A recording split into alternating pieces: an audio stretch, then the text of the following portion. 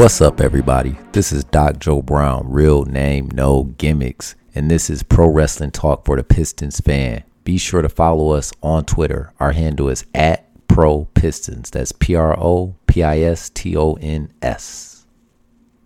What's up, everybody? Yes, we're back. I got a new computer. I'm feeling good. I was about to say we back in the building, but there's no building. This is the podcast universe. The first weekend of the NBA playoffs were phenomenal. I enjoyed it. I enjoyed it. This is one of my favorite weekends of the year. I woke up on Saturday. I did my own pregame, like Triple H. Time to play the game. I was amped. High-level basketball, and I don't have to worry about channel flipping. Everything is just boom, boom, boom, one game after another. I like that. Of course, the Detroit Pistons, they're always on my mind. And I wrote down 3 things, me personally. These are just I'm not in the NBA. I have no affiliation. I don't coach Little League or anything. I don't even get paid for this podcast. It's like a small cult-like following. I just do it for the love. But 3 things that I noticed that I would like my favorite team to adopt. Yes, to acquire. As we move forward through this rebuild process. The rebuild is painful. It's painful. I know the thing was going around Twitter. You can't stomach a rebuild. At first I said I could, but maybe I can't. The losing got to her, brother. I was the main one out there bragging. Hey, this short-term delay is long-term relief. But it got, man. Anybody who watched the game in April on TV or in person, salute. We salute you, brothers and sisters. Pistons Twitter was going, wow, you would have thought we was making a playoff push. Oh, put such and such, it don't matter. We losing. We losing.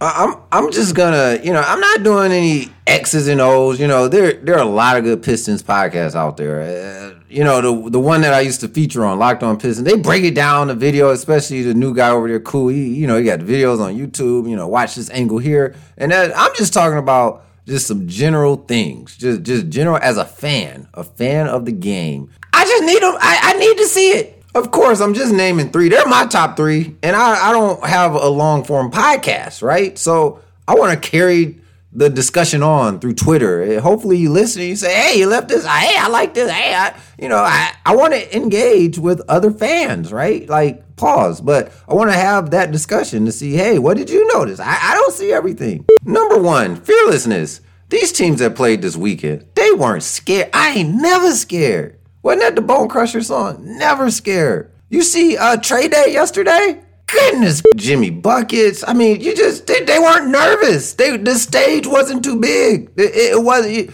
You could have told them this was the Olympics and the whole world is watching. Okay. We hooping either way. We need to see that. We need to see the fearlessness when a road trip is coming up. So what? The rim is still 10 feet. Look at LeBron. He's like, I saw 3 rims. I still shot it. I shot at the middle one. And then the announcer didn't have the gall to ask the obvious follow-up. Well, how many of me do you see? Gosh, I just had to stop the recording, man. If LeBron don't get into wrestling, he sold that.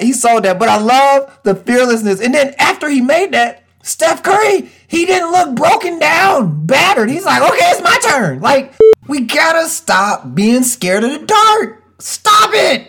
Number 2, that bounce. We gotta have that bounce. I don't know if they're playing smooth jazz music in the locker room before the game start, but the Pistons have lacked energy from the start for over 12 years. I don't know what's going on from the Stan Van era to the what was the guy named Dwayne Casey. We gotta get that bounce. Maybe we need to look at getting Red Bull as a sponsor. These teams were hype, and it's not just these games. I watched the Atlanta Hawks on a regular season game. They got the Gucci Man playing if they're at home. I've watched even teams like Utah. They're, banging each other around. And where is that? We need that bounce. Great example. Last year, WWE night at the arena. We're playing the Bucks. The Bucks are more excited that we got Cesaro there than our own team. It was like a Bucks home game. They're out there. They're doing wrestling moves. They're amped. They're like, hey, we went and visited the Pistons and it's WWE night. Go. Now, Hamidou has that bounce. I like Hamidou Diallo a lot. I like his energy. Pause. But everybody else, of course, Beef Stew, he comes off the bench. I think there was a joke going around. If Vinny's the microwave, who is he? The air fryer. We gotta get the bounce back. Everybody, 1 to 12, hype. The alternators, the bench squad. You need to be up cheering. Social distancing is done at this point. Get up out your seat. And last night's game with the Knicks was a prime example. There's nothing worse than to hear a millionaire say, we need the crowd there to get us amped. I just paid to see you. You get me amped. The Knicks played their hearts out. The crowd was hyped because of the way that they were playing. I'm not coming in the arena, just got off work, trying to get you hyped and you've been stretching all day. And then number 3 is obvious. It is really obvious. We gotta get some players in here. I was going through the 2021. I don't know. Look, I say that a lot, but these are players and they're all probably very nice people. But buddy. I mean, you could go through Pistons Twitter. We're arguing over players like Sekou Doumbouya, Wayne Ellington, Dennis Smith Jr. Stay solid, my homie. Jahlil Okafor. These are players. These are Rodney McGruder. We got to get some players in here. And I'm like, can we just take a flyer? I was trying to think of who's coming off an injury. Who's coming off an injury that we could say, you know what? Let's take a flyer on this guy. And don't laugh. I'm like, maybe it is Boogie Cousins. Maybe we just say, you know what? We get a guy in here. He's a professional. He's a hooper at heart. A lot of these guys we cannot afford. But is it Will Barton? I don't know. I'm like, who is coming off an injury? Serge Ibaka. We need a professional, somebody who's coming. I mean, it is because this year, fine. We're probably going to be top 3 pick, top 2, top 1. I'm speaking the positive vibes into existence. Next year, I don't want to see that, okay? I'm not saying we got to be playoffs, but I don't want us to be going for a top 3 pick again. It's disrespectful to me as a paying consumer. You can't do this. You can't do this multiple years. I need to see, that's his name, Markelle Fultz. Maybe I don't know what Orlando is doing with Markelle Fultz, but call him. I'm not saying, hey, let's make a splash in free agency. Financially, the numbers just do not work. We're paying Blake Griffin next year, all right? For all intents and purposes, he's here in spirit, especially in those accounting books. But do something to let me know as a fan, okay, this is serious. We're going to take this serious. We're not going to tank and crank and all of this other stuff. Rigging for Wiggins, all these things that they come up with every year. I mean, it's unreal. I'm just saying, can we get DeRozan on a hey, you scratch my back, I scratch yours type of deal? I don't know.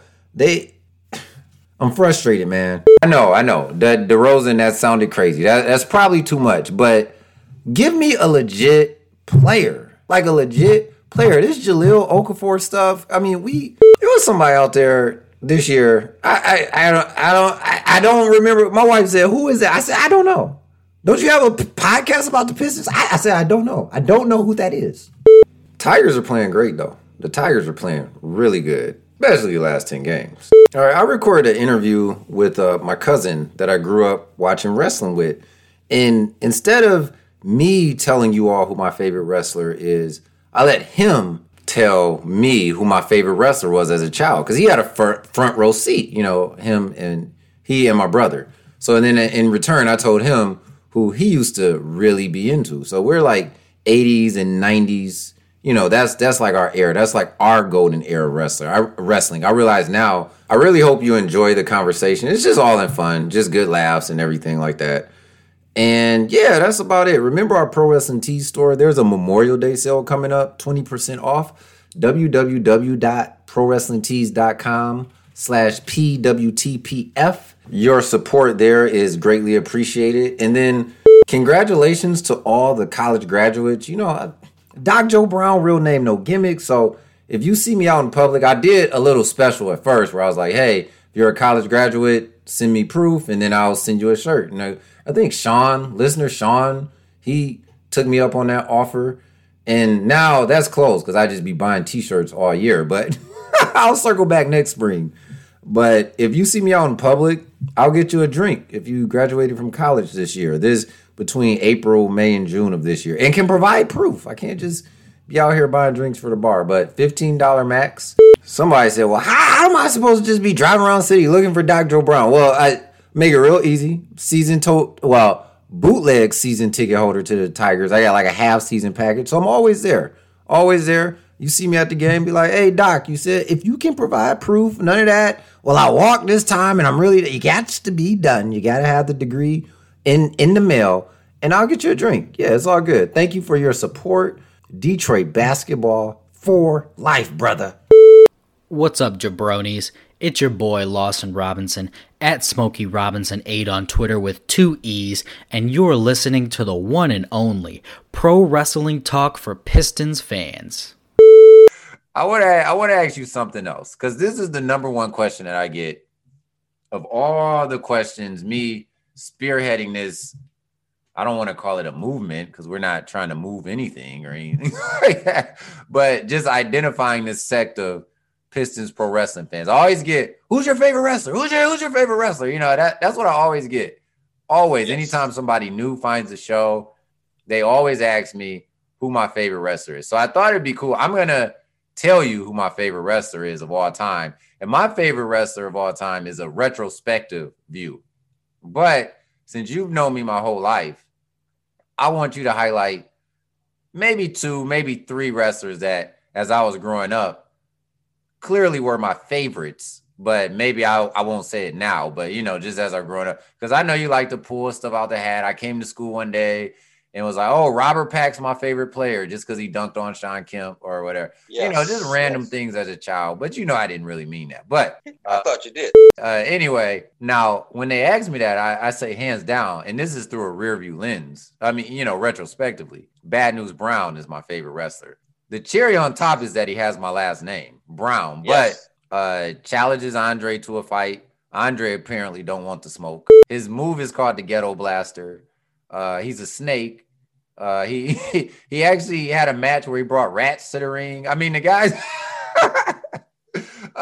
just everything about his whole style. The only thing no entrance music, you know, just straight to the point, you know. Raising his gloved right hand. I mean, this is almost unspeakable. You can't believe that this flew. I really enjoy Bad News Brown's work. I always love when I find a new video of him on YouTube or whatever, pause. But you have known me my whole life. Who are my favorite wrestlers coming up? Well, here are a few that I can recall. Diamond Dallas Page. Ah, man, I love Diamond Dallas Page. Yep. Scott Hall, Razor Ramon. Razor Ramon, not Scott Hall, but Razor Ramon for sure. Yes. In the earlier years, definitely like Sting and Warrior. Yeah.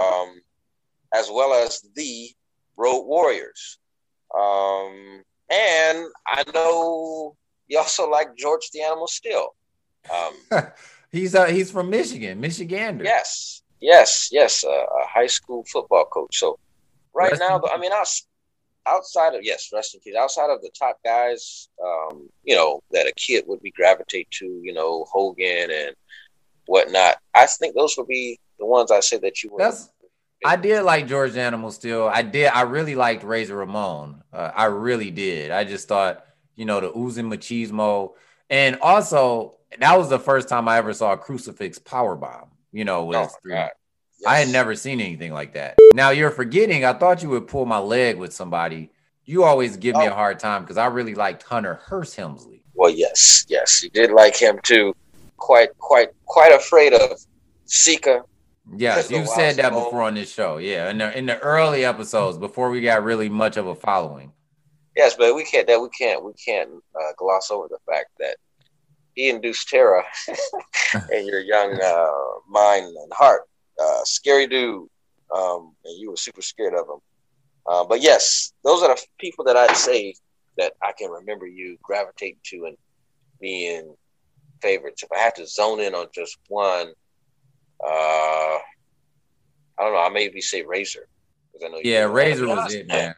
That was my guy. I don't know why, man. That crucifix powerbomb was so dope to me, man. And to give you credit, you liked him way before I even cared about him. Like I thought he was cool, but I didn't like him like that. But I liked him when they started doing the vignettes. Yeah. Yes. So we're relaxing with Detroit's #1 wrestling expert, my cousin, and Eazy-E's favorite fan, #1 fan, Eric. So retrospectively, now I'll tell you who were your favorite wrestlers, but tell me.